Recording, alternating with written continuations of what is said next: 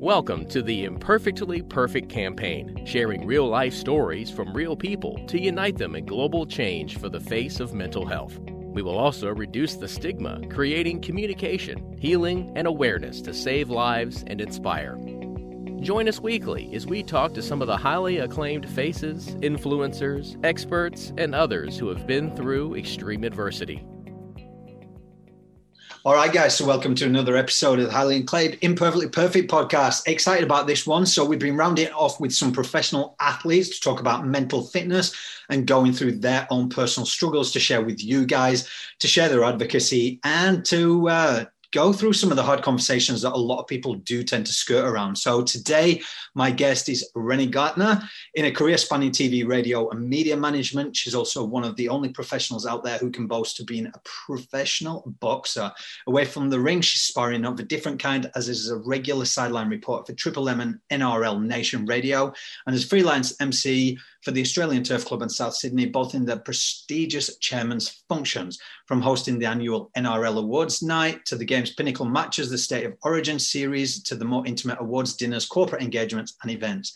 Renee has injected her light-hearted wit, and sports intelligence as a regular panelist on programs such as Channel 9's The Footy Show, NRL to Network 10 Studio 10, Sports Fan Clubhouse on Channel 7 Mate, and the League Lounge on Fox Sports. She's additionally co-hosted major primetime television sporting events, including the 2017 Men's Rugby League World Cup and the Women's Rugby League World Cup as a commentator and co-host.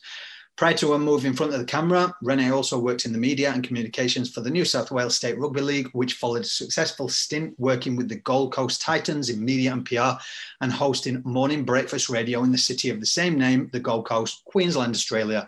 She's also a huge campaigner and advocate towards speaking out on mental health. And I'm so grateful upon reaching out to her about the Imperfectly Perfect campaign's global efforts last year, maybe before last year because of COVID, actually, wouldn't have been. Yeah. But firstly, welcome to the show, Renee. Thank you so much. What a bio. Isn't it? You know what I always say to people, when you hear that and you actually look back and you go, bloody hell, I've done quite a lot, haven't I? Jack of many trades, master of none, Glenn. But yeah, the reason obviously you came on board is you are a huge campaigner and you do a lot of charity work and you do a lot of the boxing events to raise money and funds for charities. So I suppose what the Imperfectly Perfect campaign is for anyone just coming across this, it's about shining a light on behind the scenes.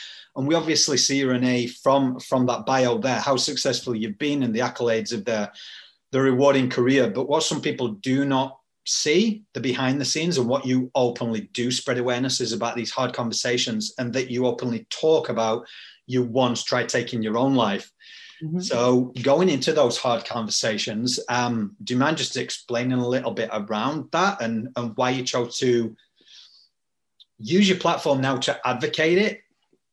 Yeah, for sure. So for me, it was, I've struggled with the diagnosis. For me had changed over many years. I guess I started feeling that I wasn't quite right when I was around 13, but I just moved from Sydney to the Gold Coast. So anyone who's known a woman or a girl that's gone through the age of 13, they're quite robust and sporadic and moody and can change, from mood from one to the other. So there was always there was an explanation all the time for the way I was feeling.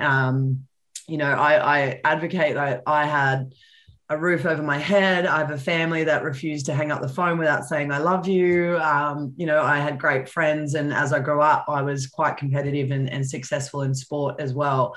But I just couldn't explain the depths of, I guess, depression and emotion that I was feeling outside of that, because as far as I was aware when I was growing up, you had to be quite misfortunate in different areas. You had to be underprivileged in different areas.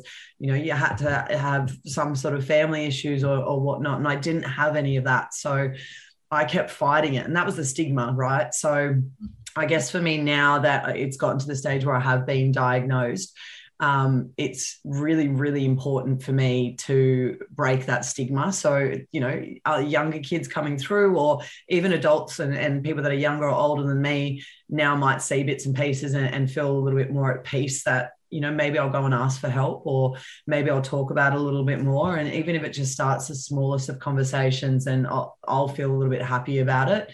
It's never a comfortable conversation to have. I'm sure you're aware of, to say, help me, or I'm struggling, or I'm not fine, I'm not okay. And I guess for me, I saw a doctor for a little while, and because I'm such a hyper human and my depression was sort of really quite severe, they diagnosed me at first with bipolar 1, which is quite extremes of the two. And for me, the medication made me feel quite sick, and I wasn't educated on how it was going to make me feel or what it was going to do. And I started having a real identity crisis, because who was I if I didn't have the tablets, and who was I when I did have my medication? And again, I didn't ask more questions. I didn't sort of seek any more advice out of that. And unfortunately, I sort of got to the point where I stopped taking my medication quite dramatically, which again is unbelievably dangerous.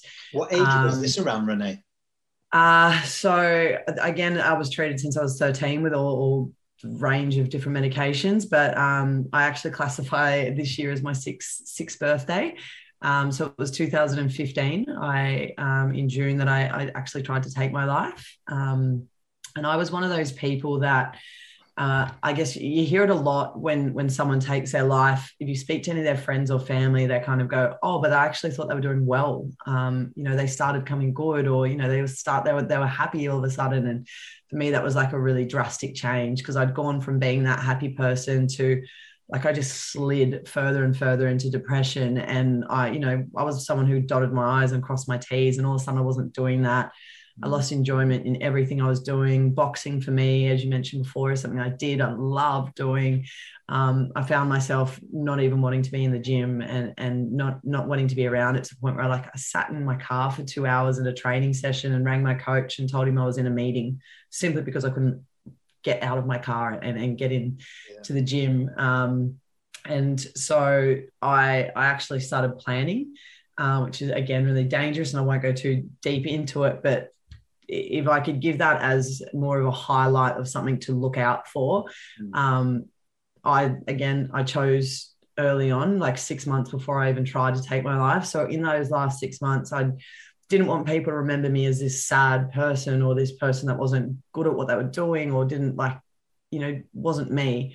So I started going and taking my friends out for dinner and lunch, and trying, having really happy dinners. So that was their last time with me that they could remember, which sounds really stupid. And then again, everything work-wise, I sort of cleaned everything up, and it just got to a stage where I just broke. It was just one weekend. It was earlier than I thought, that when I had planned. Again, it's stupid. It's not stupid. It's just why, again, I didn't reach out. I didn't think I could reach out, and I thought I had already gone and gotten help, and it hadn't worked. So therefore nothing was going to work for me, which I've since learned that there's a hell of a lot more that can be done for it.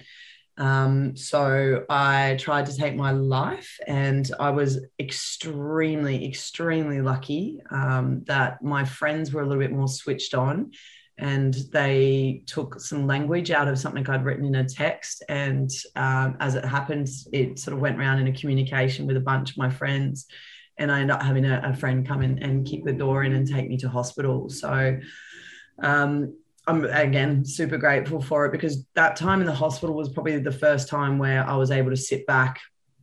I was in a ward for probably 10 days, I think, all up. It was the first time where I had peace and quiet, and my brain was able to slow down. And I was finally in front of a psychologist and a psychiatrist that discussed things with me and asked me questions and forced me to answer, not just get away with me just going, I'm fine, which is one of our common lies that we all tell. And during that time, they said that I'd been misdiagnosed, and that they wanted to help me be on a better treatment plan. And part of that treatment plan meant, going and speaking to someone. And for me, when I was going through that period, the mental health plans weren't in place. So it was $500 a pop to go and see someone at those stages. And when you're working and living in Sydney, it's a lot. That's not much money left in the bank after a rent and putting some 2-minute noodles in your mouth. So yeah, I was kind of, as I said, really struggling to find ways to get help. And I just felt like I couldn't. I had nothing. And And it was a real peaceful moment for me to know that it was okay for me to be feeling those things. And, you know, I had a chemical imbalance, I had an illness, and I guess I sort of relate it now to, I broke my leg quite a while ago in skateboarding accident. And, you know, I didn't turn around and just stand up on it and try and walk and go, she'll be right. Like it'll fix itself. It's fine. You know, I went to the hospital, I got an x-ray, I had an operation, they put a cast, they gave me crutches. So I had aids to help me with the leg pain. And then friends would open doors for me, or I was able to say, hey, would you mind carrying this for me? Or could you give me a lift here, there, or there? And there was no stigma around that. So I think by, you know, having these conversations and, you know, having these discussions that you do constantly is making it such a common conversation that we have about a broken leg or arm, that we can have those same things with mental health and mental illness. So I guess it's kind of like the depth of where my story sort of went. And again, I'm here 6 years later. So, you know, I still have ups and downs. I'm not perfect every day. I've still had moments where, you know, I've gone into a couple of days rut, but I think I've learned that there's a lot of responsibility on me as well too, to reach out to my friends and my GP and say, hey, I'm not well at the moment, or I'm having a couple of bad days, and then have my, like, you know, chats with my friends or change my mental health plan again. You know, there's always changes and there's always ways to fix it. And I just think that's really important. And it's a messaging that I don't think is really out there, that, you know, it's not a one-stop shop fix. And I like speaking to a psychologist and a psychiatrist, it's like dating. Like it's, if you don't have a rapport with them, like, then you don't have to just end it there. You go and date someone else in a term of psychology sort of way. So well, I think people need to, that what you just said there in its entirety, it was like, even when I started this podcast, I was like, because I'd been through that space myself. Yeah. And I was like, I actually went to see a psychologist the first time. And quite frankly, and I'm open about it, it pissed me off because he was trying to attain it to my childhood and it wasn't. Mine was social media and comparison. So it didn't work. So I was thinking, well, okay, that's it. A psychologist doesn't work. But what I realized, and like you, it's ever evolving and we're learning. So this podcast was about, listen to Renee's story. If that doesn't work, listen to someone else's, because there's always something that you can try, I think. But for guys, it's very hard to open up. But I was going to pertain it to what you said there. Like, as a female, a lot more females are open about their emotions, a lot more with their friends. But where was the stigma for you, as opposed to anybody out there? Was it attesting, like you said, to your childhood, when you often thought that it was people from less privileged backgrounds that were attainable to get it and not you? Or what made you think, or was that the reason? Yeah, I think that was partly. The other half is I worked in rugby league. So I was quite often the only female on camps or the only female around the team.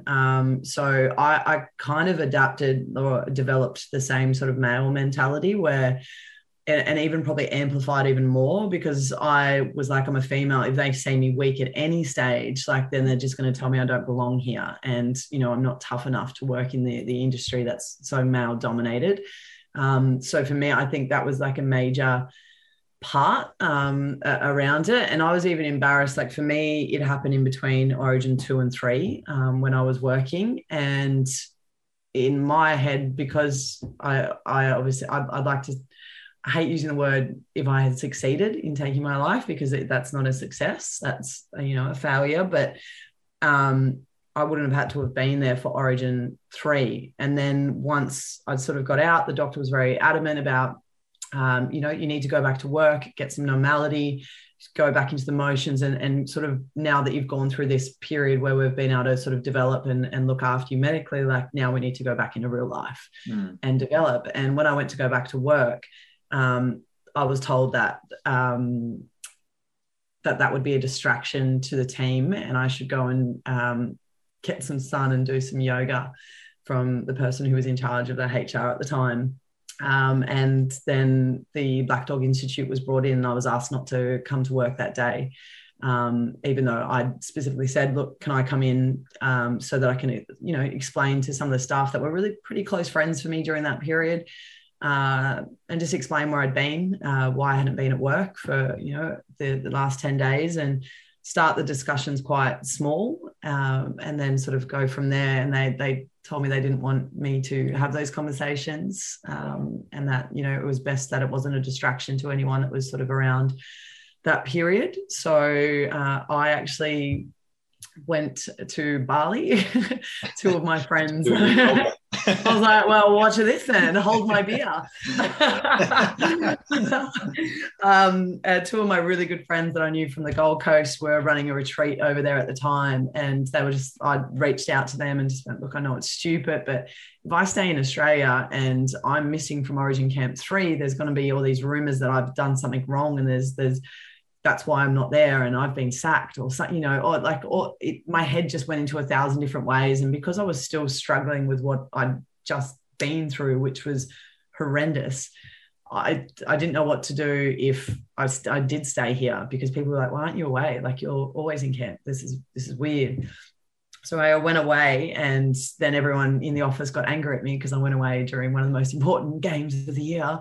So then I was getting like messages. I was like, really sorry, I had this trip planned for a while, which was the messaging I got taught to say by the person that was the employer at the time.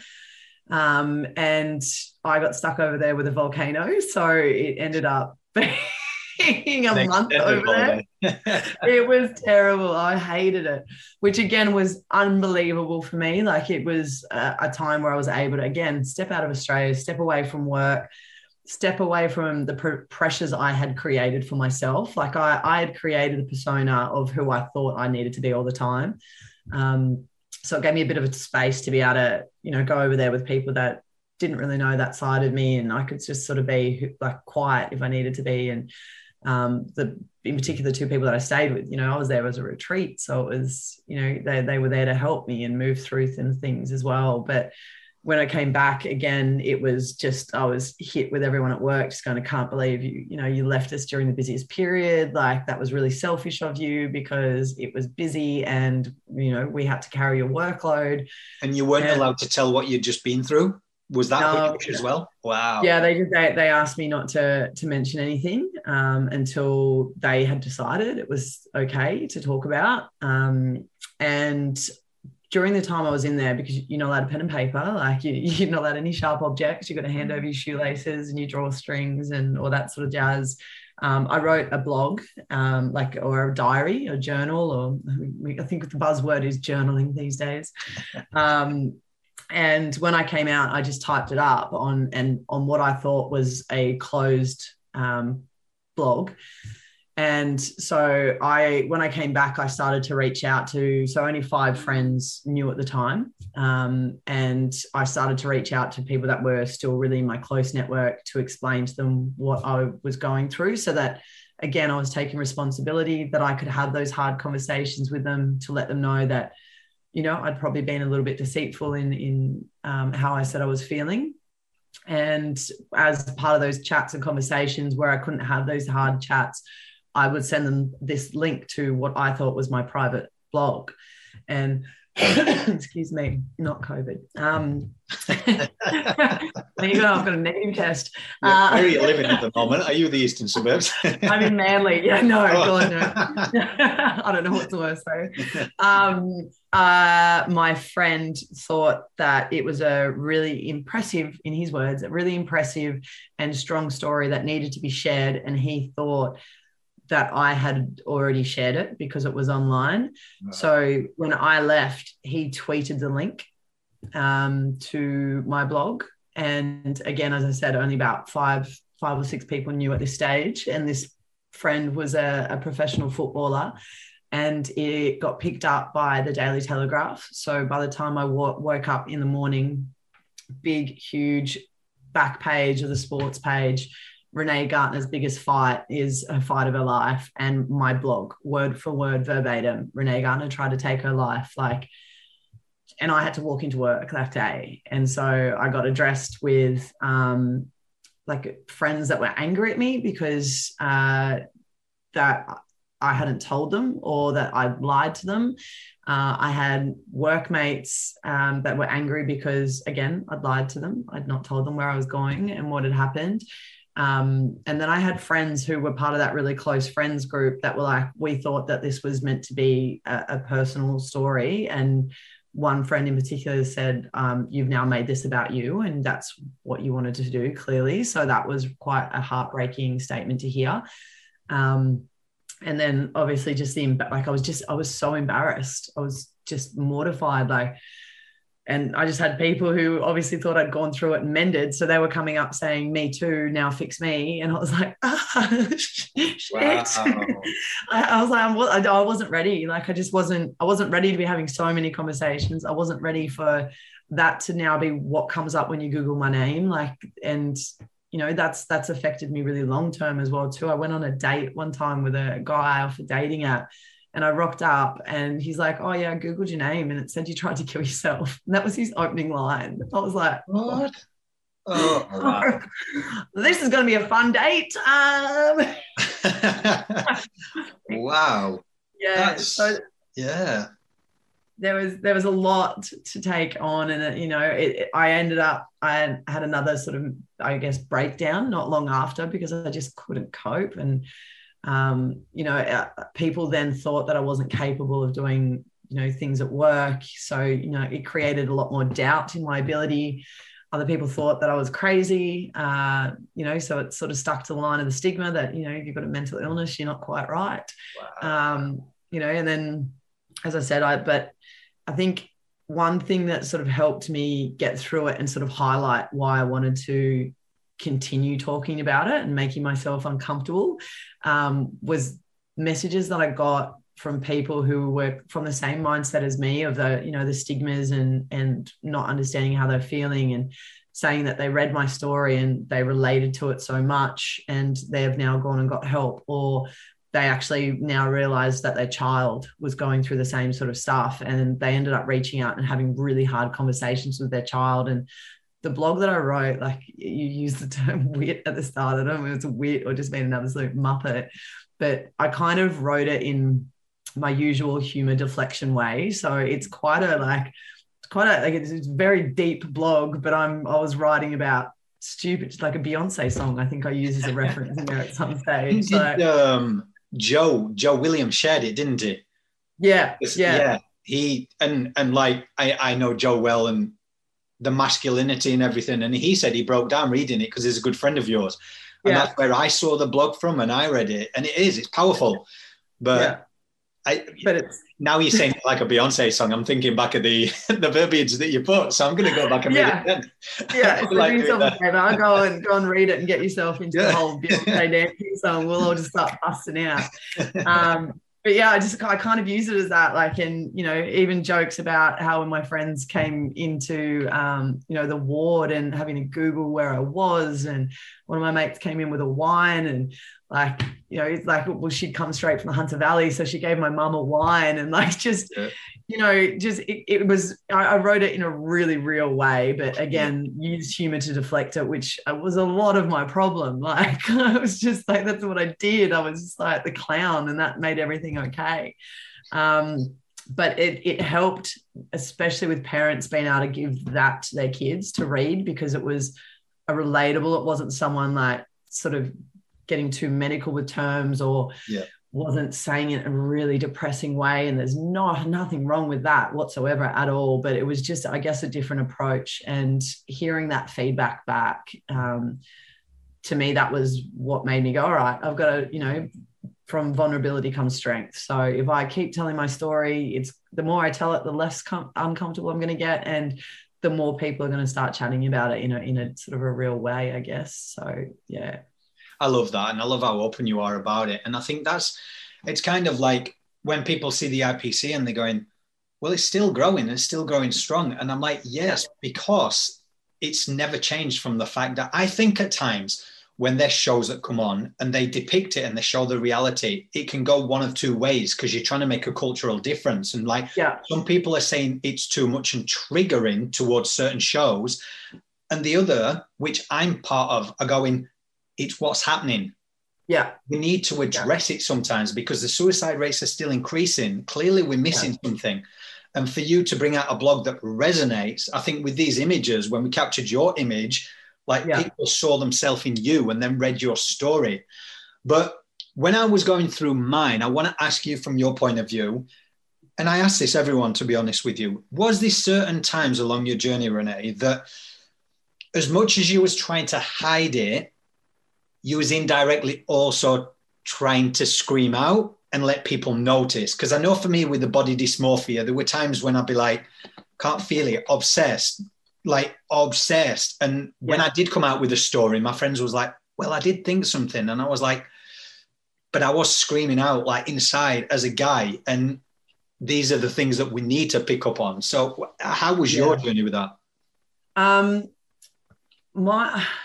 think I created a lot of, I wouldn't say I'm a fake person, but I created a real, as I sort of said it before, I'm stuttering over my words, a real clown mentality. And for me, when I was always a person that when I walked into a room, I wanted to make sure that everyone in the room felt amazing. Like I just wanted to leave everyone better than I found them. And when I wasn't that person and when I didn't have the energy or sort of anything, I would blame that I was sick.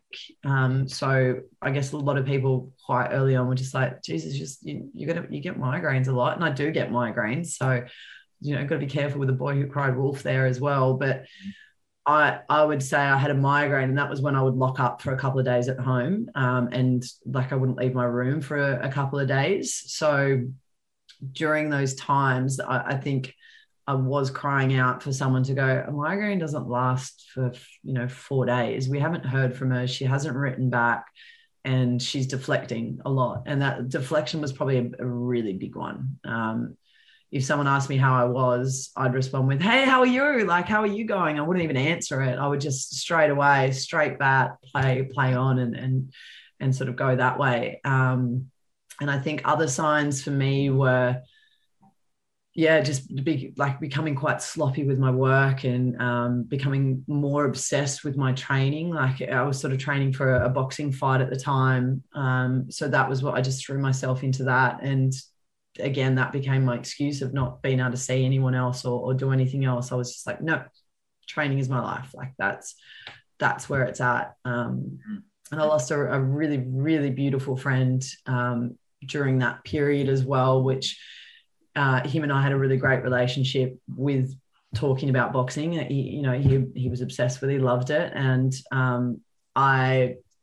he wanted to come watch me, and I was just like, no, because I lose my femininity if a guy comes and watches me, because that's what I believe that it should be. Like, it's like, no, can't come, because then, you'll just have a really bad perception of it. And so when he passed away, I was getting ready for the fight, and that's where I was getting ready for the Australian titles. And every time I went into the gym, I now hated boxing because I had cut him off, someone who wanted to have wanted to see me for who I was and in every aspect. Yeah. And I blamed that a lot. So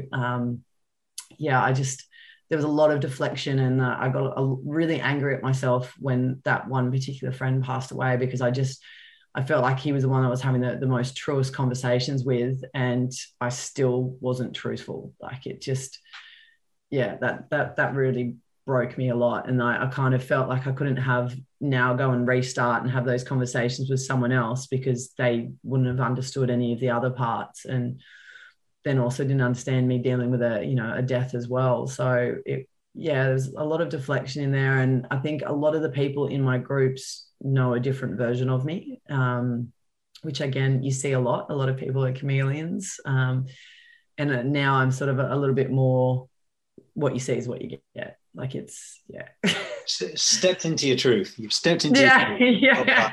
Nice. Well, not everyone's cup of tea, but I'm someone's cup of whiskey. So you know what I've noticed as well is when you step into that truth, you find your people. Big time. Yeah. I think in a world where we're trying to, I'll tell you something with this journey of this campaign, I'm so grateful, but the lessons I've been brought to my knees more times than ever. And then understood that it's more of a lesson for me to understand the people that I'm trying to help in different cultures and backgrounds. And then on the other side, because I've got prolific, high-profile people and then corporate leaders, I actually started going through where I seemingly attracted people that used me and manipulated me. And I didn't understand why I was attracting it. And then I'm going, okay, it's because now maybe this is a lesson that I'm learning what it's like for you guys.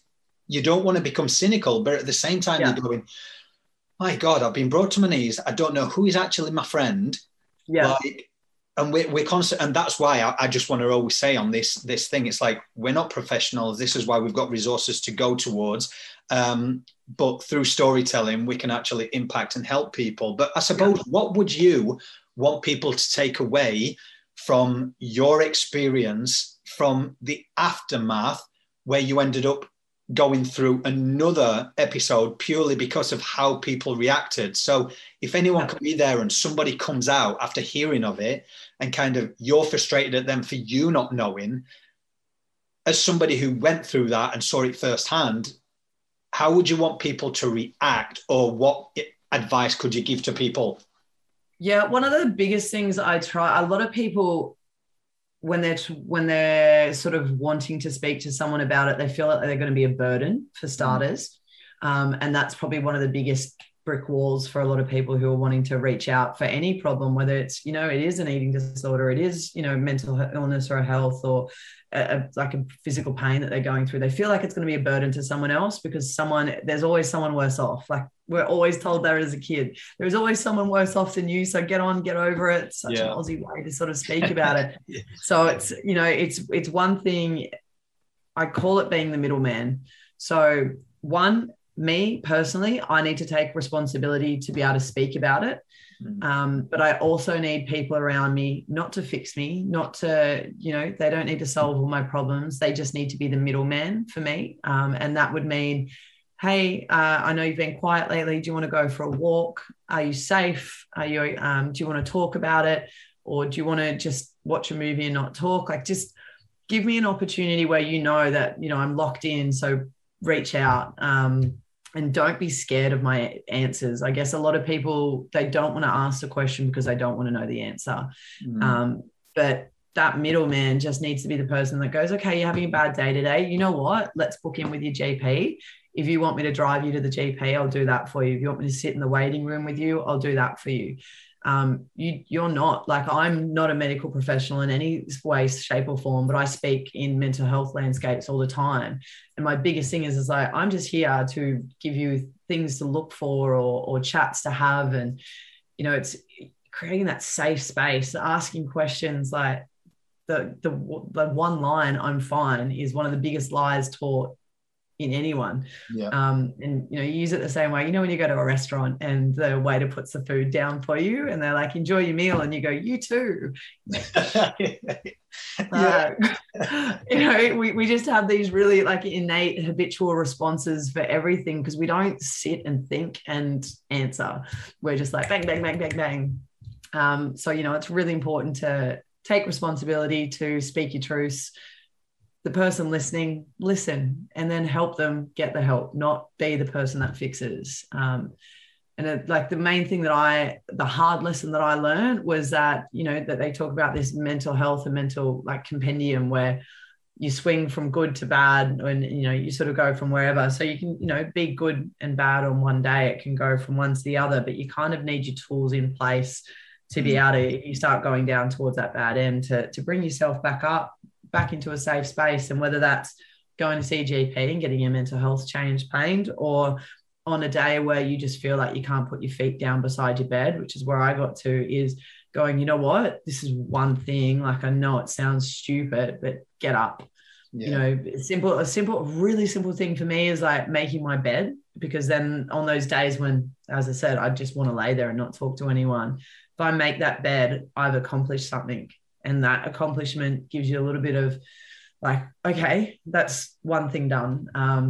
If I can do that, I can do something else. So that next thing might just be having a shower. Like you don't have to go and move mountains. Like, just start simplifying things where you can give yourself a little tap on the back, so you don't get fully buckled down by that, I'm a failure, I can't do anything, and I can't fix myself, I can't get fixed, no one wants to help me. Like, tiny little things. Wash your coffee mug, have a shower, and simple, I guess. Yeah, I think that just goes into my last couple of questions, because I suppose what we've seen with COVID is it's actually, I believe, woken everyone up to their first experience with mental health. So, Yeah. I mean, with you of what you've gone through, and I know you've again openly spoken about going through COVID and losing like a year's worth of work. For anybody who's come into that first set of their initial hit of mental health, you now have got those resources in place. But what would you say to anybody from first experience? Because I mean, what people don't realize, what I've come to realize in getting to know a lot of you in the public eye through sports, through entertainment, whatever it may be, is like there are so many highlight reels purely because that is your job. Like I would do a job and I would post it. And I think there's such a huge disconnection sometimes where people associate that glamorous life is 24/7. Yeah. So to go from all this work for a year lined up to nothing, it's going to, of course, affect you again. Yeah. So, I mean, how was your response to COVID? And then obviously having those resources in place, you was okay, but still, have you? I was okay, but I was like, I got really bad PTSD this second time around. And it actually really flipped me. And I actually had a really bad manic episode where I was awake for 3 days. Like I'm an insomniac generally. But I was wide awake for 3 days. I live alone. That's a lot of time on your own, even for me. And my first instinct was obviously because I've learned so much in the last 6 years was to reach out to my GP. And I literally walked into her office and sat there and cried. I was like, you need to, like, this isn't working. I know that the following things was what has affected me. Like we can fix this, but I need help. Like I need your help to help me. There's obviously something that my medication might need to change. Can you also give me other things to help me manage what's just happened? So I've just lost 98% of my work all over again. So, and last COVID, I literally had my whole year lost in the space of 3 phone calls. I think for a lot of people, if I was to give advice for what they're going through is if it's a feeling, they sort of talk about, like, we all go through we can all have bad mental health at one stage. If it lasts beyond 2 weeks, that's when we really need to be seeking help and, going to a medical professional and sort of discussing it further. But I think one thing, if I could say, like, it's okay to be absolutely, excuse my language, but absolutely be shitting yourself with what's going on right now. Am I going to get my work back? How am I going to pay for things?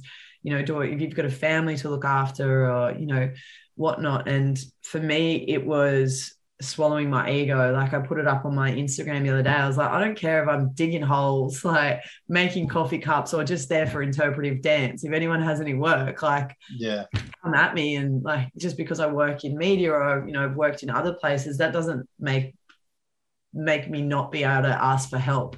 And that's not even help. That's me just going, I still want to do things because I know if my brain is in this house for like however long on my own and not doing anything, it becomes idle. I'm going to get lost in my own negative thoughts, and it's going to happen. The negative patterns happen. You've just got to start building a toolkit, and a toolkit for me is I now try and get out and go for a walk, and even when it's raining, which I know is going to be harder for a lot of people that don't like the wet weather.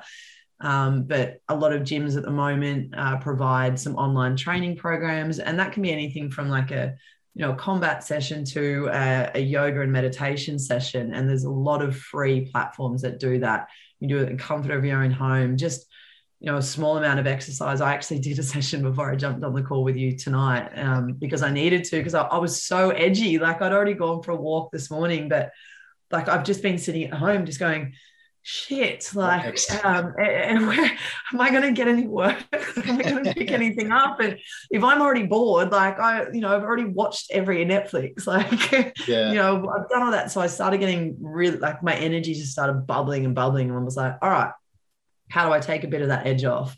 That's going to happen. And then I also know that I'm about to have a real conversation with someone where we're going to be talking about things. And that's, you know, another second thing for me. I need human contact. I was one of those people that really struggled with the fact that I couldn't touch and cuddle and hug my mates and be around everyone all the time. And I know that's a lot for a lot of people. So, you know, it's really important for me to have the contacts, whether it's through Zoom. I had a FaceTime with 2 of my girlfriends today. You know, just little things, finding your little toolkit on how to sort of get through it. Like, don't let yourself sort of get stuck in a rut. If you feel that energy start bubbling, like whether it's picking up a book or downloading a book off the internet, if you can't get out to the shops, podcasts, they're bloody everywhere. You know, there's an amazing one called the Imperfectly Perfect campaign. I think it's a great one to go around. But there's so, like, there's a lot. But you know what? I wish I'd have seen that post on Instagram, because through this campaign, it was so funny. As most people, because I'm transparent, I jumped on construction to make this possible when I was doing 12 hours and that. And I was speaking to a couple of people, and this was one of the things that they found hard, purely being in the public eye. So I love the fact that you just owned that, because I said to a couple of them, well, you know what? One weekend I got my white card. I'm not in the public eye, but I got my white card, and I started the next day. And I said it to a couple of people. There was one girl who's a model, and she was like, you know what? I need cash. I'm going to do it. So she became one of those, belter, word, but the lollipop girls. Yeah, and they make a packet. She was making $2,500 a week, and a couple of people that I told about it, there was like, look, I think it's amazing. I said, between auditions, obviously COVID's happening, you're not going to get on at the minute, but I said, to make that just to get by. And there was like, yeah, but the thing is, in the public eye, if the media pick up on it, it's almost one of those stories like, look at, and I said, but that is the place of ego, because if you hold yourself there, at the end of the day, the papers aren't paying for your 100%. And do you know what that person's going to do by going out and getting a white card and showing that, you know, they're showing that they work hard, and they don't want to sit back and be lazy, and they will drop their ego to do whatever job's necessary. They're going to create a shit ton of respect. Like, I'm already want to high five that model who went out and was a lollipop girl, like, and even like the construction. I did the exact same thing last time. I was like, we'll mow a lawn. I have like steel cap shoes. I'm ready to go. I want to be on a work site. And my guy mates were just like, mate, no, you're not coming on our site. You'll be a pest. For 3 months, mate. I will tell you, when I was doing this for 3 months, I jumped on labouring. They give you the shittiest jobs. And 12 hours a day, 3 months, when they're carving into the walls, this silica dust. Basically, we had to stand there hosing for 12 hours a day. And I'm like, oh my, but you know what it taught me? Patience. Yeah. And clarity. And how to hold a hose. If I can do this, I can do anything. And that's 100% right? Like, you sit there and, like, I've got made redundant from a job, God, like 10 or so years ago. And my ex-partner was a builder. So he's like, come and like be my tradie for a couple of months in between jobs. I was like, I'm ready. I can do roof and wall installation now. I can frame. I can do like full panels, the whole kit and caboodle. And like, by the end of it, I was just like, I felt really empowered, because I was just like, I'm actually truly more capable than what I actually like than an IKEA flat pack. Like, I laugh at IKEA flat packs now. Harder to make. How many times do you go wrong? Like, I can remember because they give you all this equipment and you've got to put it together with a screwdriver, but they give you an Allen key and you're like, mate. I will admit, after one cabinet that we once did, we put it together and it looked beautiful, and then Kat, my wife, noticed the top shelf was the wrong way round. Upside down? And I was like, so you know what we do now? We go on Airtasker and we pay someone to do it. I'm like, no more. Yeah, well, that's even there's opportunities with Airtasker and stuff now. Like, I know an email came through because I used to book people for Airtasker for other jobs, and it came through saying with COVID that you're not necessarily an essential worker with that at the moment. So that's put a bit of a handbrake on poor Airtaskers. But yeah, I think it's really important. If anyone takes anything out of this, it's massively about dropping the ego. Like if I dropped my ego earlier, I would have got help earlier. If I dropped my ego with work, I'd probably have a little bit more, in the skyrocket at the moment. I'm going to make dumplings with one of my friends tomorrow. So I am a multi-skilled now. My resume is like, someone goes, "Do you want your resume?" I was like, So when the work comes back on TV and everything, we're going to see you as Martha Stewart, but Brené I'm just ready to have like a TV show now where I can literally do cooking demonstrations. I can do some boxing coaching and also show you how to put together a house. So yeah. Dear networks, check out this versatility. Oh man. But I think it's amazing now that every profession that like profile people are coming forward, and especially in the sports industry, like you're leading the way. Alexa is leading the way. Yeah. Joe Williams. We had Willie Mason came on as well, and he spoke. Yeah, he's a legend. Yep. It's just like, I just hope now, and we are seeing it change, but I'm just hoping now from your experience where your management team told you to keep quiet about it, I just hope that's changing now, and it's still not a case of ticking a box with a lot of companies. Yeah. Because I'll tell you something, I always say, if you can pull yourself out of clinical depression, don't question my abilities at work. Yeah. Like, it's one of the hardest things. And it just shows you that there are some of the most successful people in this world who have gone on to achieve amazing things, who hit the bottom. So I just hope that. But last question for you. Out of everything that you've done and learned, and I think I asked it you when we first caught up, but it's been about a year and a half because of COVID. What does being imperfectly perfect mean to you?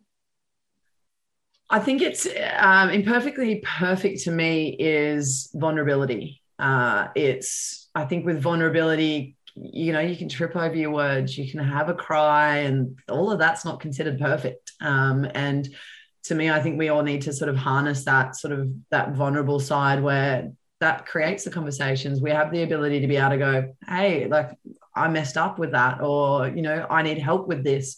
And I think that's the absolute nail, on the head. Like just bang. Love it. So I normally ask what's next, but we're still on the lockdown again. So anyone who's listening outside of dumplings. The country, Sydney, has the rest of Australia gone on lockdown? I know Sydney has. I think Queensland went at 6 p.m. tonight, but they're only for 3 days, because everyone's doing it differently. And Melbourne's all good now. So, I mean, they're never going to get it again. As I said, it's always changing. The platforms are always changing. I'm in the hands of the gods with Rugby League World and events. Most of my work was hosting lunches and sports lunches, and I was even about to start going back into schools and businesses with Livin and chatting there as well too, which again, everything's been altered.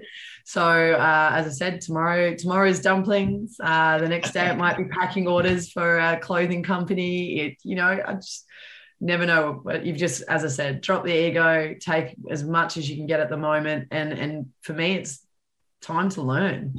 I'm learning new trades, and whether it was something that I never thought I would actually touch or do, I'm still learning. Have you got your white card? No, one of my mates told me to go get that. So white card will also be on the agenda as well. We'll get you on site. Yeah, so call me. I know there's quite a lot of people at the moment because they're looking for people. So, hey. Brilliant. I'm ready. If you're ready for someone to do interpretive dance and sing every song that comes on the radio, I'm your woman. Well, the amount of pictures I actually get from my friend sometimes, who is the model, who came on the campaign, and she'll go, well, this is a different bloody catwalk in it with a high vis on. I'm all about the high vis, baby. Steel caps and the high vis. I'm in. That's tap dancing shoes right there. She did own it though. The first time she went on, and she was like she has got no ego at all. But she said it is kind of hard when you're in the middle of Sydney CBD. Everyone's walking past you in the suits, and you stood there with a. And then I said, but think of it this way. So everyone always goes, there's all the Irish and Brazilians and English. They're all doing it, and I said, that's that judgment thing, because they're all laughing because they do 2 weeks, they earn $6,000 and they go to Bali on a holiday. I was like, it's us lot who are like kind of like I picked a really stupid job where it can go like that. Where there's no bloody And I think that's the thing with the government at the minute. I'm like, for people who are in the public eye, on like the work's not consistent. Yeah. So it's kind of like there was no help when that shut. And I know for me, we basically got told my kids were off. I had to look after them because my wife was working. And pretty much I got told we applied for the assistance because you're going from a 2-family income to a 1. Yeah. And we got told because we had assets and savings, no. So I was like, well, how do you expect us to pay for something that we're paying a mortgage for a 2-family income to 1? And they was like, well, sorry, you've got to use your saving. And I was like, I didn't take it as a frustration thing. I was like, I'm grateful for what we have got. Imagine how many people out there don't have it and what they have. So, yeah. Well, I churned through all my savings last year. It was probably my saving grace that I had some, but I also had to touch my super as well. So, you know, it's just stupid. I mean, I know you've got Rob Mills on the show as well. Like we even spoke to him, like we're in the industry where we didn't get JobKeeper and assistance or anything like that. So it was tough. Like I had friends, I think Mills even did it as well too. I had a really good mate, Dwan, it's Home Remedy, and it became a live stream that we did a couple of nights a week during lockdown. And it actually helped our community on the Northern Beaches because we would actually all Zoom in and he would perform the live stream, and then every now and then they'd flick the camera to different people's lounge rooms. So you were hoping like you weren't doing anything wrong at the time. Yeah. You know, everyone was having a drink, and then like when we actually came out of lockdown, you'd walk into Manly and be like, oh yeah, I know your lounge. Like, you know, it started this, that, and it also helps like him support, and you know, he got gigs out of it thereafter. And at those gigs, we all then went to those venues to go and support him because he helped us. Like music and that community gathering during that time was so important, and they provided that for nothing. Like, you know, so that's the thing, isn't it? It's like it always comes down to the public to collectively pull together. And look, I'm going to say the hard conversation, no politics or anything like that, but it's going, who do you always call on when you need to rally the troops and bring a community together? Musicians. Actors, the entertainers. When they're struggling, you close the door. It's and I know that everyone's been saying this and that. It's just you can't quite grasp it, but it just goes to show that communities are what build strength. So they're amazing. But where can people find more information about you and everything that you do? Where can people get hold of your dumplings? Are you selling them online? Well, the dumplings are Veronton, so that I'll put a link up on my Instagram. And I think my Instagram, I think you kind of brushed on highlight reels before. If you want someone that doesn't have a highlight reel, I'm a dickhead on there 24/7. I show you when I fall off a box jump, and then I also show you the highlights when I'm actually at work and might be doing something right. But a lot of the time it's just me not doing things well. And so if you my Instagram is Renee_Gartner, and then I'm on Twitter, but I don't really use that much anymore. I think the gram's where it's at, where I think there's a bit of a crossover between TikTok and Instagram. It's the best way to say it. Are you on TikTok yet? I am on TikTok. Oh, you've not fell down the rabbit hole, have you? Oh my God. I was actually on it like yesterday. I was like, not again. Because I just started doing all the lip reading. Like I didn't do any of the dances. I love dancing, don't get me wrong. But I was like, my stage, the floor is the dance floor for me. I don't need to be constricted by their moves. But I just started lip reading and going back into my old acting technique.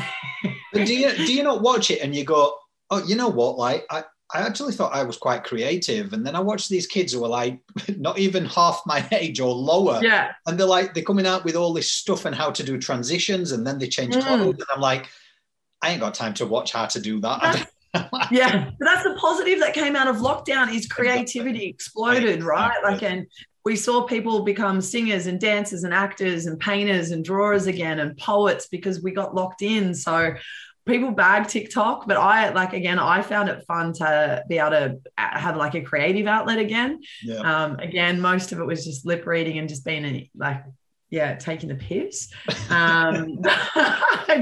But I found it fun. And then I got really frustrated because I was like, how does this tradie who just bites his lip and like looks as if he's like the hottest thing in the world with tats make an absolute mozza? And like, how do I do that? Do I have to bite my lip? Like, oh, I think they always say, because as I look into platforms, the algorithm on TikTok is the only one really where you can go viral quick, because you watch some of them and you're like, there was a young girl and she's got billions of followers and she's just like, and then there's all these people doing the duets going, like 100 likes, and just like, was I missing something? So that's exactly right. I'm like, what am I doing wrong? Tell me, I need to fix my formula. I'm not going to be able to make a mozzarella dumplings. Like, I need to be able to make it on TikTok. Please help. Creativity is coming out, but once you get in that rabbit hole, I've noticed once I'd be like just on the sofa and I'll be doing it, and then like 2 hours have gone past, and I'm like, 3 a.m. in the morning, you're still on it. I'm like, it's mad. But I just want to say this has been awesome. So on behalf of myself and coming on the campaign and sharing your story just to make an impact and help people have these hard conversations, I thank you. I'm going to put up all the links where people can find you and your dumplings.